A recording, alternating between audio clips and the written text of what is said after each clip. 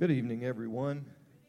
It's great to see you here tonight. For those of you that are with us here on campus, we want you to know how great it is to have you here. And for those of you that are joining us via live stream and Facebook Live, we want you to know that we appreciate you tuning in wherever you are. I'm going to make just a few announcements this evening and leave you with a quick thought before Pastor comes. First of all of our Connect Group leaders, we ask that you would please be aware of the Grace Church calendar whenever you are scheduling your meetings. Also, on Sunday, September 11th, that's this coming Sunday, we'll have a baby dedication in our 11 o'clock service, and it sounds like we have quite a few to dedicate. That's an awesome thing. And then on Friday, September 16th at 7:30, you guys have been hearing about this. We'll have a night of worship, and our guest worship leader that evening, be Brother Brian Pound. It's going to be a great night, great music, and also it's going to be just an awesome time of worship, and we will see a move of God. And as always, you can stay tuned with what's going on here at Grace Church. If you don't have the app yet, you're probably not going to get it, but there is one, and there's also a website for you to check out. So I just want to keep you aware of those things. This past Sunday, in the young adult class, we started a new series and talking about relationships, and I saw something in preparing for that lesson that I'd never seen before. Whenever it comes to relationships, we often encounter people battling for control. You don't have to raise your hand or nod your head, but I know that you've experienced this in at least one of your relationships if you've lived very long, where there's a battle for control. And fear is often the source of that battle for control. And there's a great illustration of that principle in Scripture in Mark chapter 8. Whenever Jesus told the disciples that he would eventually go to Jerusalem and die, it says that Peter rebuked him. He said, "Jesus, we're not going to let that happen." And Jesus told Peter, "Get thee behind me, Satan." And Peter was speaking out of fear. Peter wasn't an evil person, no more than the rest of us are evil. He was not on purpose trying to derail the will of God. He was speaking out of fear. He was trying to control something that made him afraid. Jesus was telling him that I'm going to die, and this relationship is going to change. And the idea of Jesus not being there anymore in a way that Peter could understand at that time frightened him, and he tried to control it. And Jesus called it out.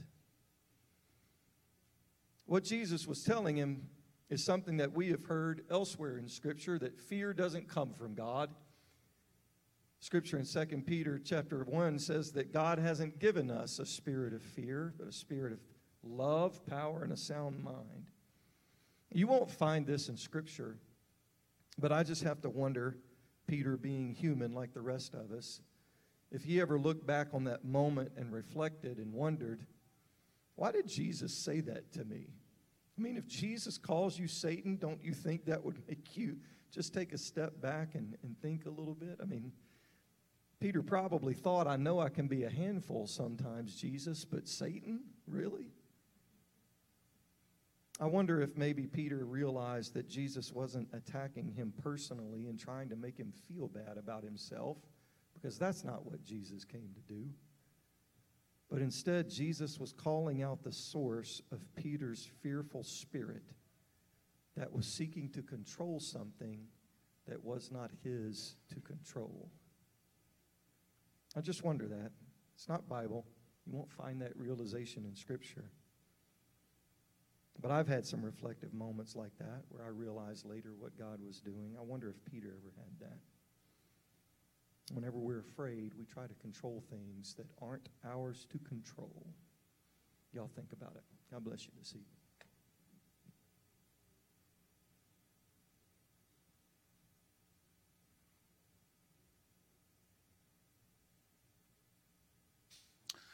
Well, great to see you folks, as always, on Wednesday night.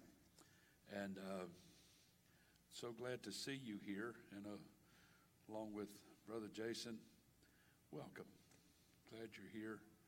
And we welcome the folks watching via live stream and so on. So glad to have them. We have a very steady group of people that follow Grace Church, and we even have had some that have watched it so much they will watch it and notice it. Hadn't seen somebody in a while. This happened several years ago, actually. And so, where's brother and sister so-and-so? Hadn't seen them in several weeks. And Sister Murphy and I got a huge chuckle out of that. They started sitting somewhere else, and they weren't in view of the camera anymore. And so they noticed. So we are love and appreciate our folks that watch live stream. We've had it's actually, someone just called it to my attention a little while ago in a meeting that several people have asked about a prayer room. We've always opened the sanctuary for people to come early, or if you want to just pray a few minutes before Sunday morning service, Wednesday night service. And we realize that, people come in and fellowship and there's talking, and we can't take that away either. But it's distracting when you want to come in and pray for a few minutes. So we have a room downstairs that is available. It's classroom 2. It's directly behind the media booth across the hall. And we're going to have that set up for this coming Sunday to have a nice prayer room atmosphere. And so you'll be able to come early and just walk in there for a few minutes and pray and then come on into the sanctuary. So remember that. We will announce it Sunday as well. We'll be promoting it for a while until word spreads to everybody and everybody gets the message. So remember that announcement. Pray for our young people. Keep them in your prayers. As always, having a youth service tonight next door, and I certainly miss them when they're not in here. And they're just such an inspiration, so exciting. And but we're supportive of what they're doing tonight as well. Have a full schedule for this coming Sunday for our service. The baby dedication, as Brother Jason mentioned. And we're excited about that.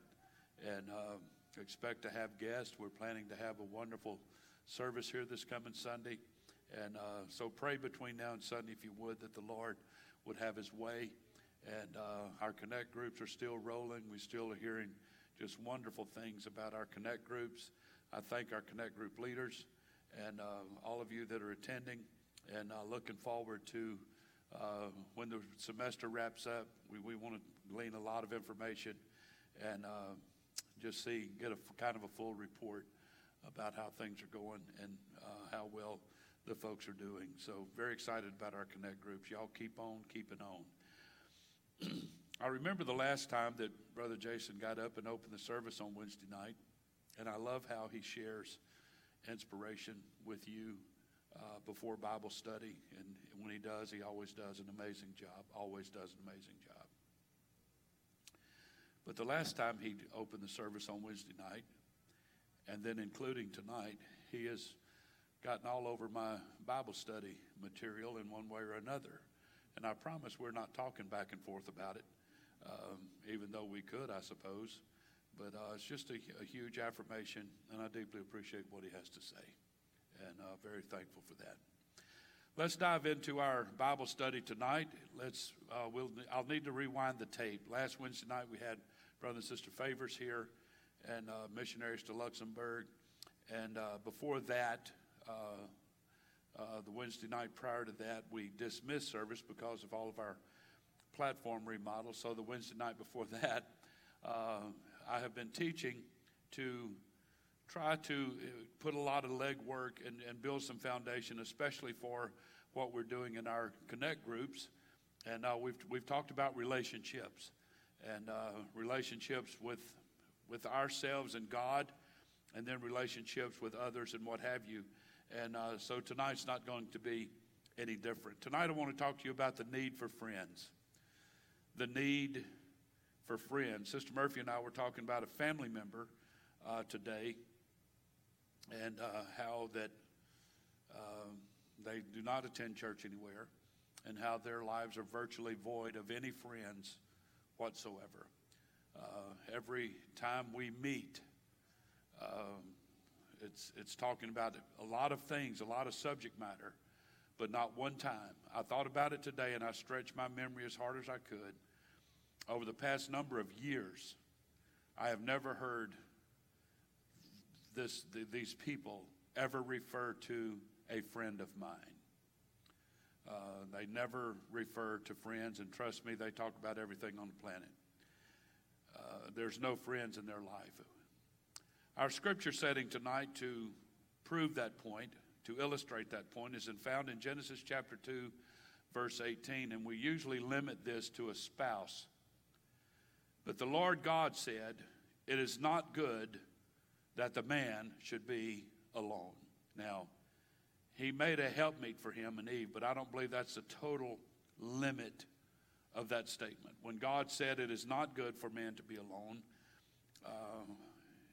if you'll follow out the scripture, God went on to tell Adam and Eve to populate the earth, to replenish the earth. He told Noah and his family to replenish the population on the earth. Why?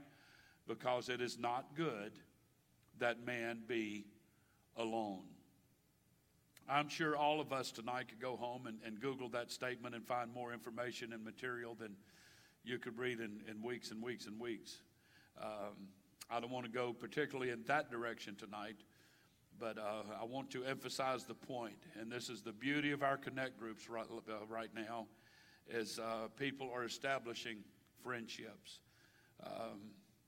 A couple of weeks ago, one of our ladies was at one of our Connect group meetings, had a little bit of a disaster when it was over, and another one of the ladies came and took care of it. And this person said, and they're here tonight, that I believe I have found a new friend. The timing was so amazing. Had we not canceled church service for the remodel up here at the front, that was my lead-in illustration. I believe I found a new friend. I also want to have you understand tonight, going into this presentation, is when I talk about the need for friends, I am not, everybody say not. I am not talking about social media friends. I remember, I don't know how it is now, but I remember somebody saying one time with their Facebook friends that my goal is to have 500 friends on Facebook. And it became a competition with kids in school at one point. I don't know about right now, but at one point it became a competition. It was peer pressure to see who could have the most friends on Facebook. And we've all learned by now that that's not really friends. I'll ask a question tonight. How much do you fellowship with your friends on a weekly basis? We've been talking about our relationship with others and ourselves. And I believe all relationships begin with love and respect for ourselves. The Bible teaches that, and we've taught that. So with that being said tonight, I want to talk to all of us about our need for friendship. As we read in Genesis chapter 2, from the very beginning, we were created for the purpose of relationships. God did not create us to be alone.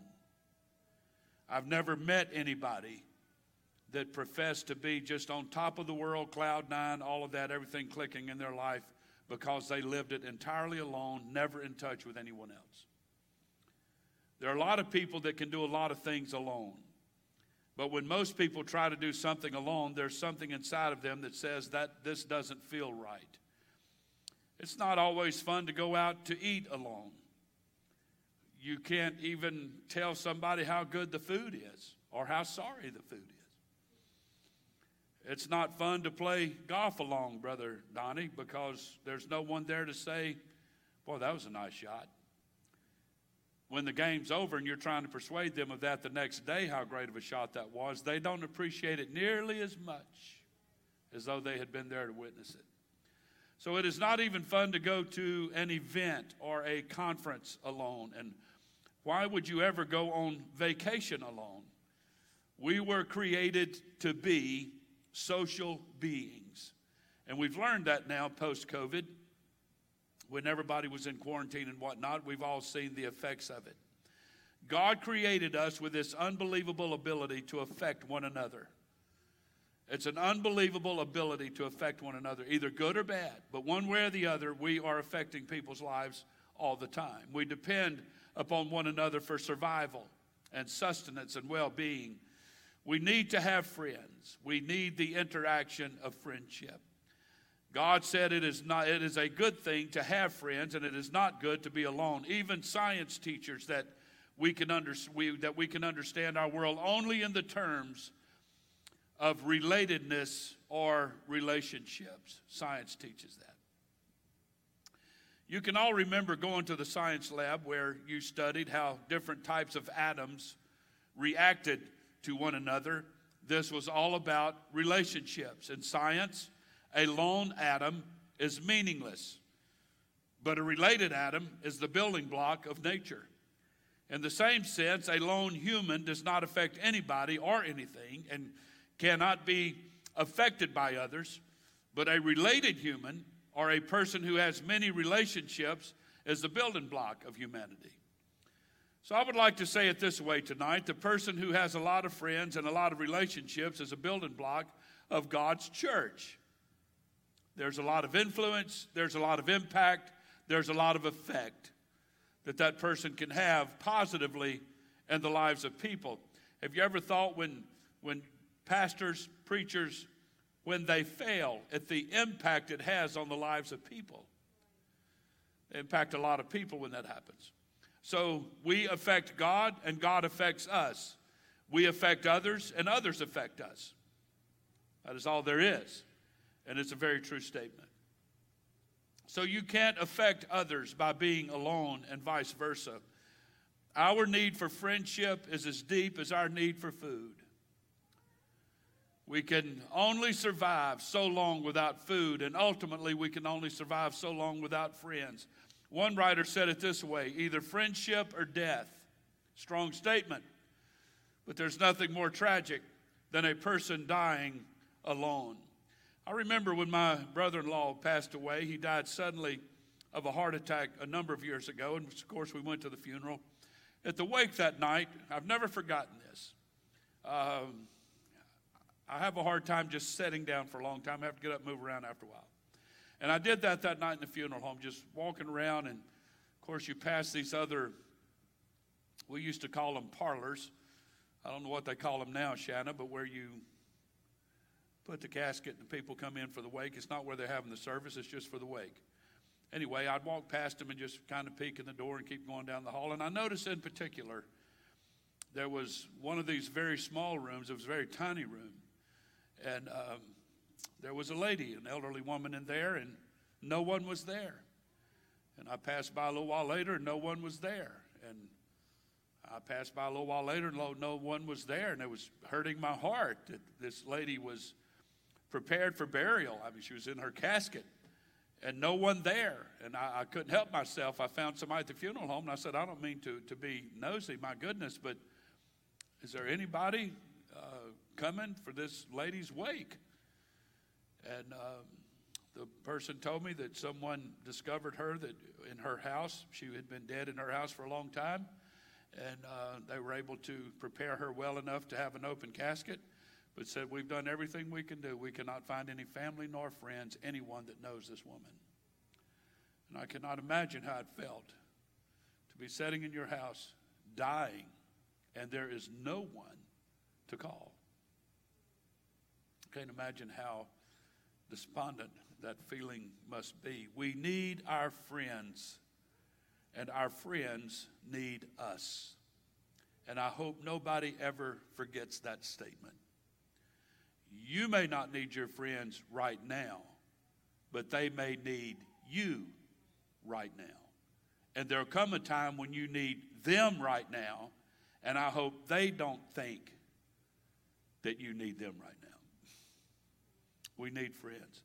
If you log on to the internet and Google need friends, in about 0.2 of a second, there'll be about 353 million search results.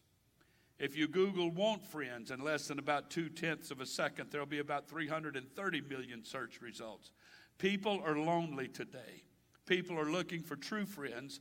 This world needs real friends.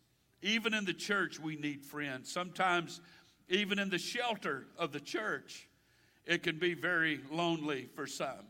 Somebody told me just recently that talked about someone going to a different church, a different denomination, and what have you, and said, when I go to church every Sunday, I've just quit going. I just stay at home and watch on live stream. It doesn't do me any good to go, because when I go, I'm there alone. No one sits by me. Nobody talks to me, what have you. I have something to say to that as well, because I know this person. But it's a tragedy that you can be in the church, at church, and still feel so alone. Now, let me go down my little rabbit hole, and we'll come back out real quick. We all know the verse, but we fail to remember it sometimes. If you want friends, you need to show yourself friendly. Now,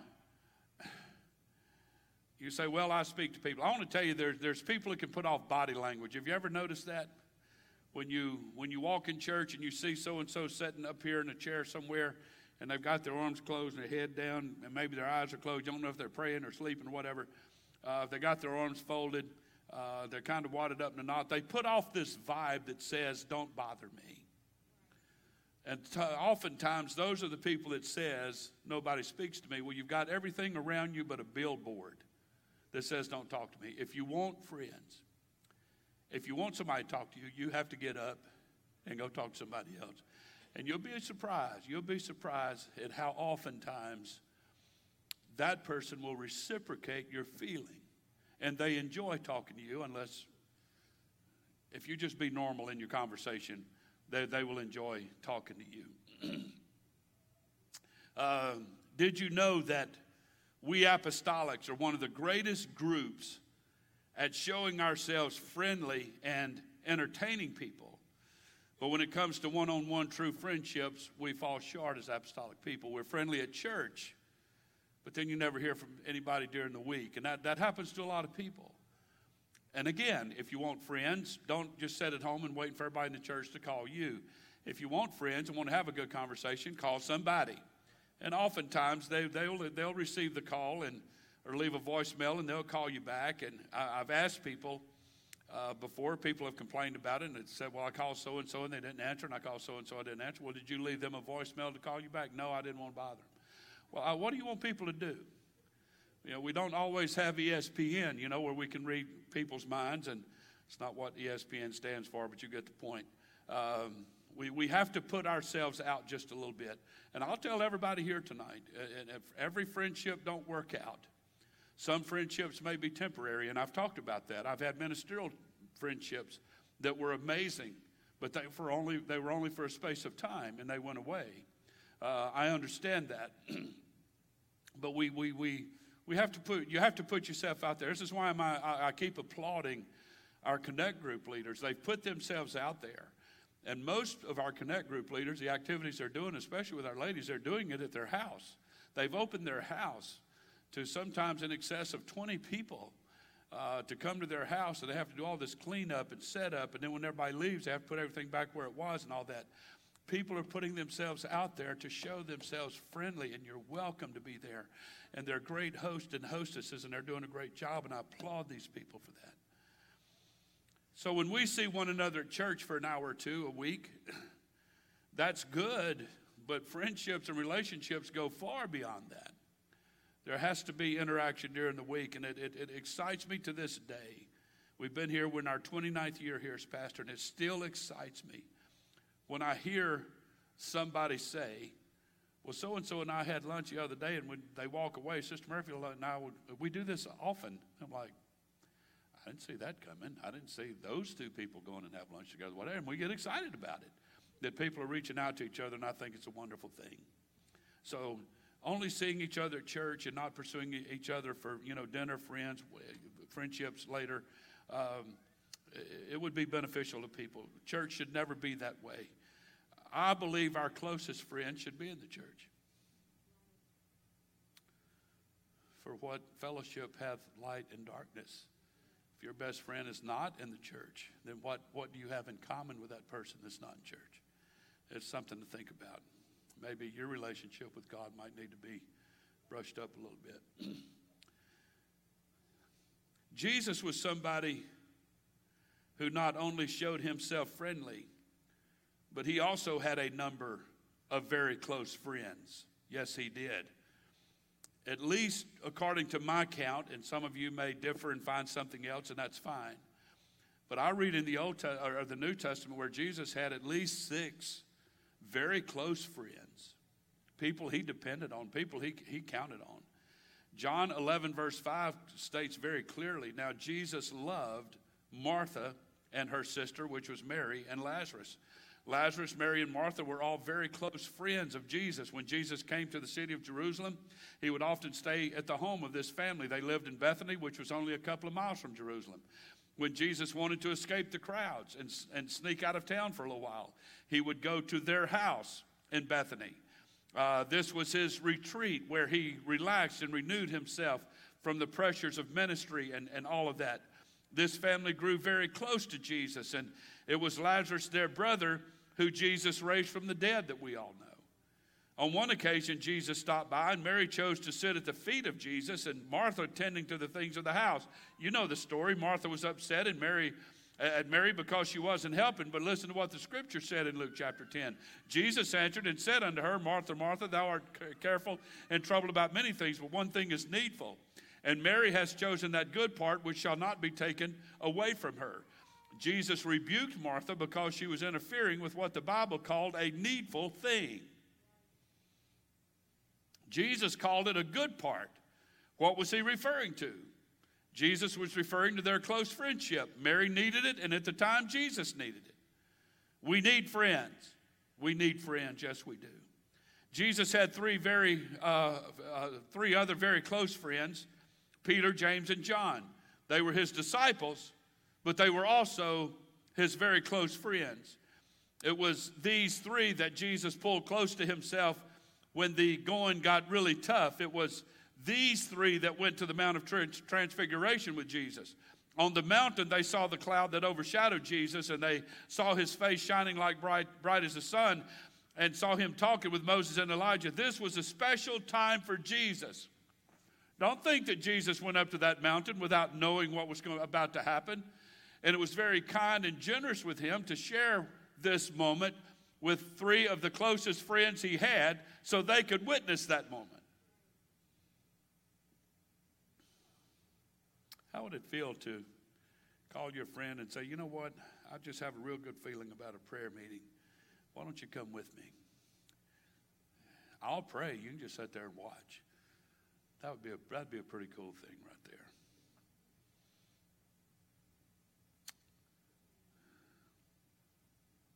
Jesus even confided in these 3 men after that experience of the Mount of Transfiguration. In Matthew 17:9, as they came down from the mountain, Jesus charged them, saying, tell the vision to no man until the Son of Man be risen again from the dead. He confided in his friends, and as far as I know, they did not break that confidentiality. They kept that close to their heart. So if Jesus needed friends, how much more do we need friends? I could talk all night about the great friendship that Jesus had with these 3 and many special times. I don't have the time to get into all of it, but for our purpose, let's suffice it to say that Jesus needed friends, and then we also need friends. If Jesus needed to be able to share a few secrets with some trusted friends, then we also need to be able to do that. There's people here tonight that I've confided in, people that I feel like is a friend to me. There are special times and places in every person's life that need to be shared with special people. It's a needed thing. And I find oftentimes, I want you to listen to what I'm about to say, I find oftentimes that sometimes people get so burdened and bottled up with stuff that sometimes they just need a friend to vent to.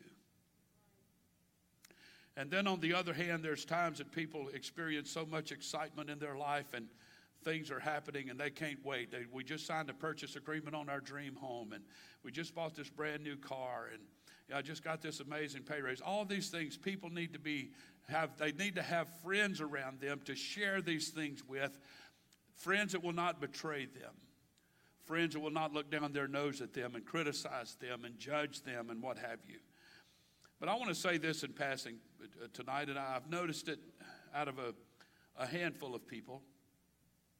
And some of them may or may not be here tonight. But I want to tell you one of the most irritating things on the planet in a friendship is when you have something really important to you that you want to say, something that's just happened in your life, something that's just happened to your family, good or bad. Somebody just died, or a baby was just born, or whatever it is. It's great, great news, or it's bad, bad news. And you tell them, your friend, that, and they just sit there and stare at you. If you look closely in their eye, their mind is spinning, saying, how can I top that story? How can I tell a more tragic story than that one? And how can I tell a more exciting story than that one? I can pick up on it pretty quick in a conversation with people, and they'll shut me down on a heartbeat. And I just don't really have anything else to say in that meeting anymore. I want to encourage everybody tonight. Everybody listen to Pastor. If you want to establish a friendship, you're not competing with them for tragic events and amazing stories. We're not here to see who can top each other's story. Y'all have ever heard of a story topper? Y'all know what I'm talking about? They are as aggravating as an ingrown toenail. Sometimes I'd rather have an ingrown toenail or have a bad toothache. Y'all feel me? Do I need to illustrate that point some more? I can. Sister Murphy and I have reached the point where there are certain people that we don't tell stories anymore. We don't tell events, personal events anymore, because they will sit there and calculate, and some of the things we've been told back, I think they just made it up on the fly. I have been with people, and there's a person I can't get too personal. See, this is a problem with growing up here. If we pastored in Montana, I could tell these stories as free as a breeze outside. But if I talk too much, y'all going to figure out who I'm talking about, and it's just not fair sometimes. But somebody told a story one night, and this person didn't say a word. You didn't get a uh-huh and oh my, or my goodness, or that's wonderful. Nothing. Complete silence. And looking back in retrospect, Sister Murphy and I figured out this person is thinking hard. While this person is going through about a 10, 15-minute story, this person is thinking, surely I can top that. Surely I can tell a more sensational story. And they did. Buddy, they came up with a story. It was unbelievable.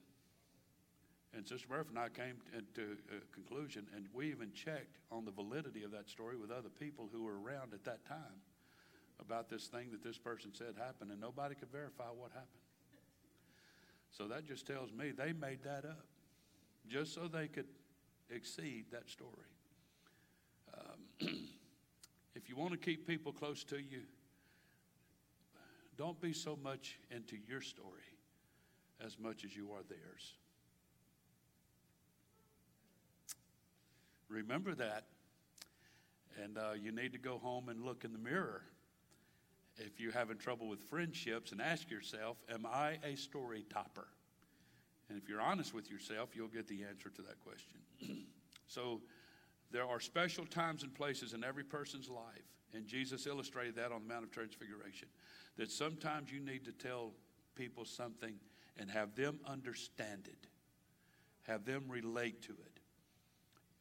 If you're hearing the story, you need to portray to them, I hear what you're saying. I understand what you're saying. And I'm not going to sit here and try to tear your story down by telling you something more sensational that happened to me. Don't do that. Who was it the other day? Said that somebody hadn't been coming here to church here long enough to hear Pastor say, keep your dumb mouth shut. But that's when you need to keep your dumb mouth shut. Listen to what that person is saying. Don't try to, I'm going to belabor the point a little bit. I want you to remember it. If you want friends, just hear them and listen to them and express interest in their story, not counter it right back with, oh, well, let me tell you what happened to me. They're not interested in what happened to you at this point. They're trying to tell you what happened to them, and you need to be interested in that. Y'all feel me? I can keep going because I have to be careful when and where I can mention this subject.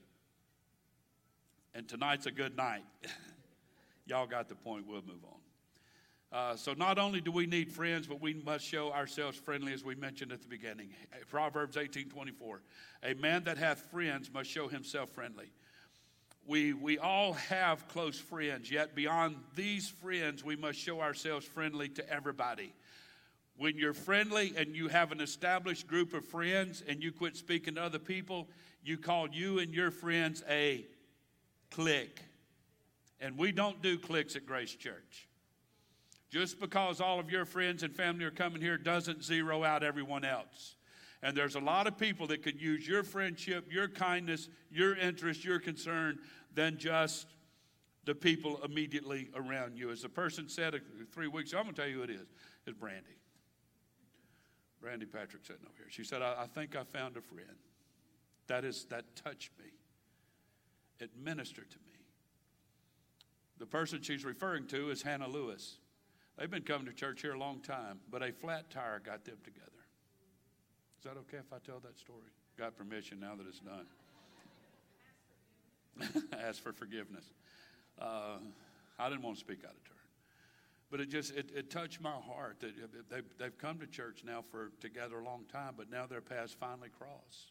And I think it's such a wonderful, wonderful thing. Jesus was a great example of this. Remember he ate with publicans? You remember Zacchaeus? Jesus had a group of friends around him. He had at least 6 very close friends. Why would he want to fool with Zacchaeus? He was a publican. He was a sinner. And he was judged horribly for going to his house. But Jesus showed himself friendly. He ate with sinners on a regular basis. He communed with Gentiles. He fellowshiped with harlots. He befriended lepers. Anybody that society would have looked down on, Jesus befriended. It wasn't just the down and out either. He also befriended Nicodemus and Joseph of Arimathea. Both were very wealthy and also members of the very prestigious Sanhedrin Council. He wasn't just into poor people. He was into rich people. It didn't matter. He was into people. It didn't matter their status. It didn't matter their occupation. It didn't matter what their bank account was. Speaking of bank accounts, I saw a marquee today, and I have to mention it right here, that said, whoever prayed for rain, please pray for my bank account. I thought that was nice right there. But Jesus was friendly with everybody. In fact, Jesus was buried in the sepulcher of Joseph of Arimathea. Are you good enough friends with somebody to let them borrow your grave plot? About let them have it. Something to think about. Jesus also befriended a centurion of the Roman army, people that Jews hated. Jesus befriended these people. These were not close friends, yet Jesus was a friend to everybody. And because of his friendship, he was able to affect all of these men and women for the sake of the gospel. And you might call this, in today's lingo, you call that networking. Yet Jesus loved each and every one of them. And wherever Jesus went, he showed himself friendly. Wherever you go, whoever you talk to, grocery store, gas station, dry cleaners, mailman, garbage man, co-workers, neighbors, we need to be friendly. As apostolic people, we need to be friendly. That is the only way that we're going to win our community for Jesus. So I want to be like Jesus. I want to be more like him, don't you? So we need friendship for assistance and strength. Ecclesiastes 4 says 2 are better than 1 because they have a good reward for their labor. And if they fail, the one will lift up his fellow. But woe to him that is alone when he falleth, for he hath not another to help him up. Illustrates the point I'm making tonight beautifully. So who's going to be there when you fall? Who's going to be there when you're sick? Who is going to be there when you are broke? Only your friends and family will be there, and probably only your closest friends. We need friendship for counsel. Proverbs 27 verse 9 says, ointment and perfume rejoice the heart, and so doth the sweetness of a man's friend by hearty counsel. How many have found that to be true? Hearty counsel from the heart. People don't always tell you what you want to hear, but they will tell you what you need to hear because they care about you.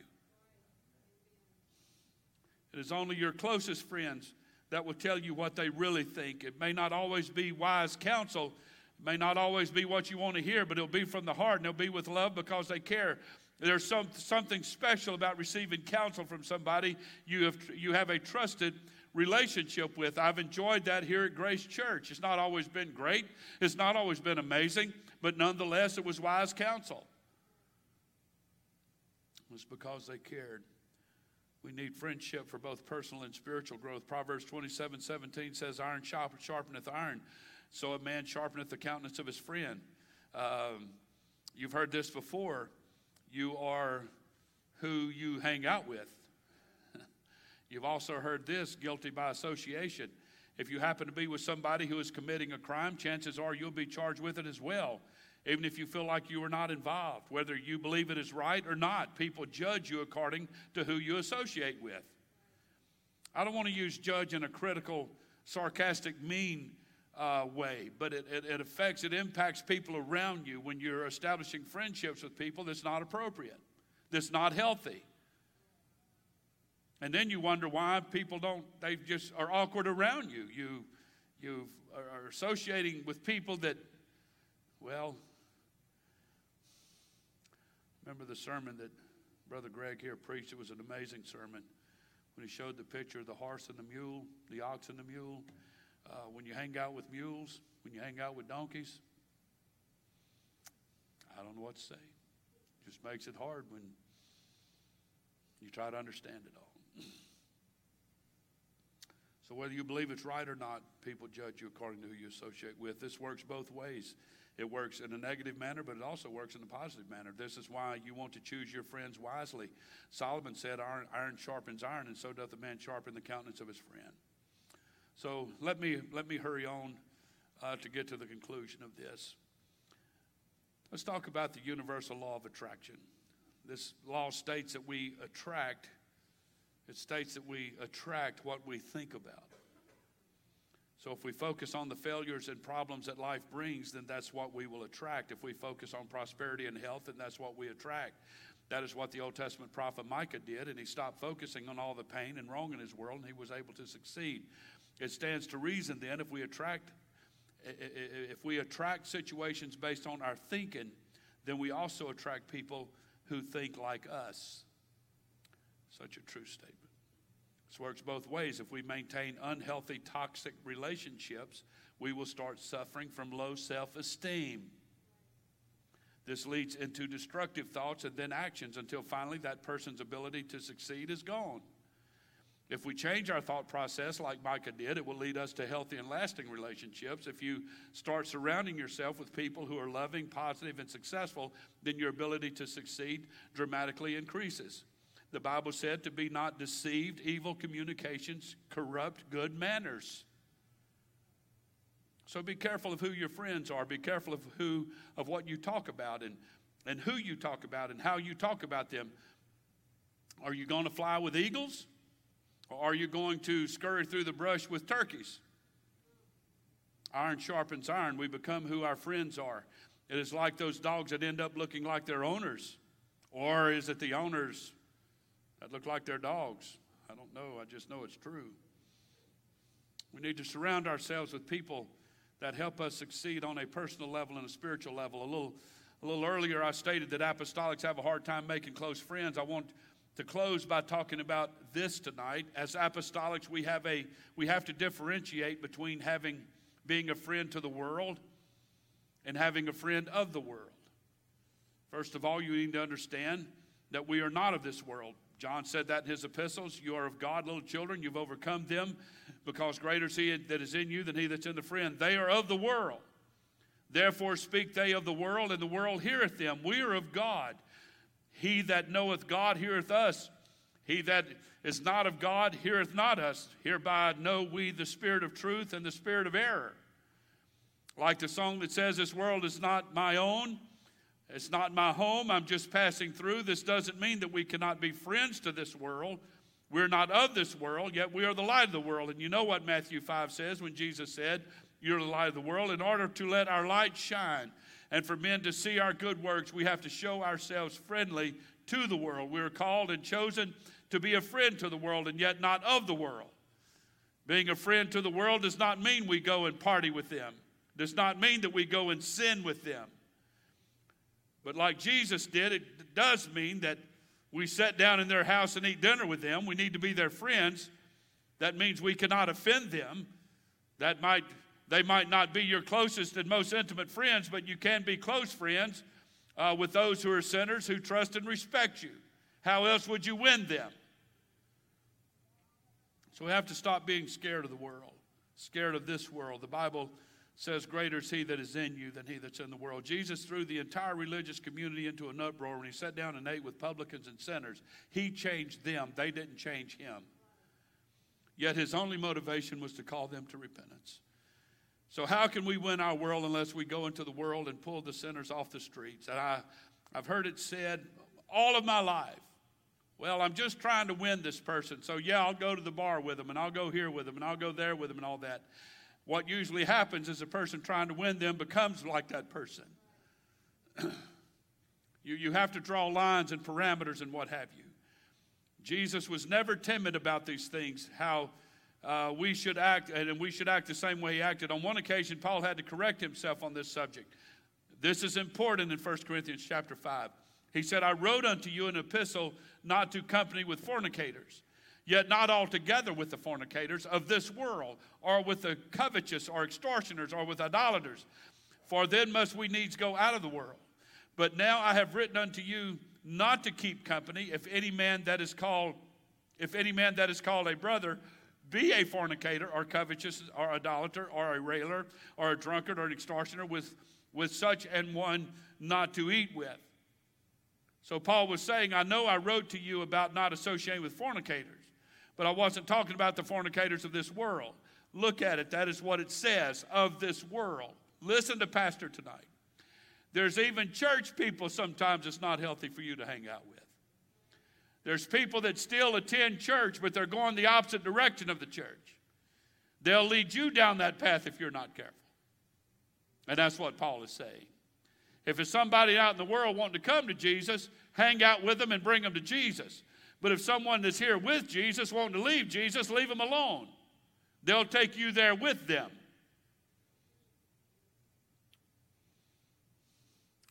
So I've got to wrap this up. I'm not done, but I'll wrap it up. Paul was bottom line saying, bring sinners to Jesus. But if they're in church backsliding, pray for them and try to help them, but don't go that way with them. He was not talking about the unbelievers. In other words, don't associate with hypocrites, people that profess to be one thing, but really they're not. What Paul was saying in this writing was, if you want to affect a sinner, if you want to change the heart of a fornicator, if you want to change the thinking of a cheater, if you want to see souls added to the kingdom, then you need to be their friend. If you want to win somebody to Christ, we have to be their friend. If we want to affect people, we have to be friendly. I think we need to pay attention to who our kids are hanging out with. If you're trying to win them to God and they're coached heavily, then fine. But if there's people that's having more influence in the life of our kids than we are, you need to stop that as parents. We don't sacrifice our kids in the name of some cause we're trying to herald and build some kind of a banner over. We need to be friendly people. So connect group people, keep working it, keep going after it, doing what you can. It don't matter if you have one or if you have 50. Work people, be friendly, be kind, be appropriate, and let God work through you as you are being friendly to others. Hope this was a blessing. Hope you take it to heart. Hope you practice it. God bless you tonight. We'll look forward to seeing you. When's our next service? Nobody knows? Sunday? Hey, y'all had me nervous there for a second. Or were y'all waiting on me to say it? God bless you. You're dismissed tonight. We'll see you Sunday morning.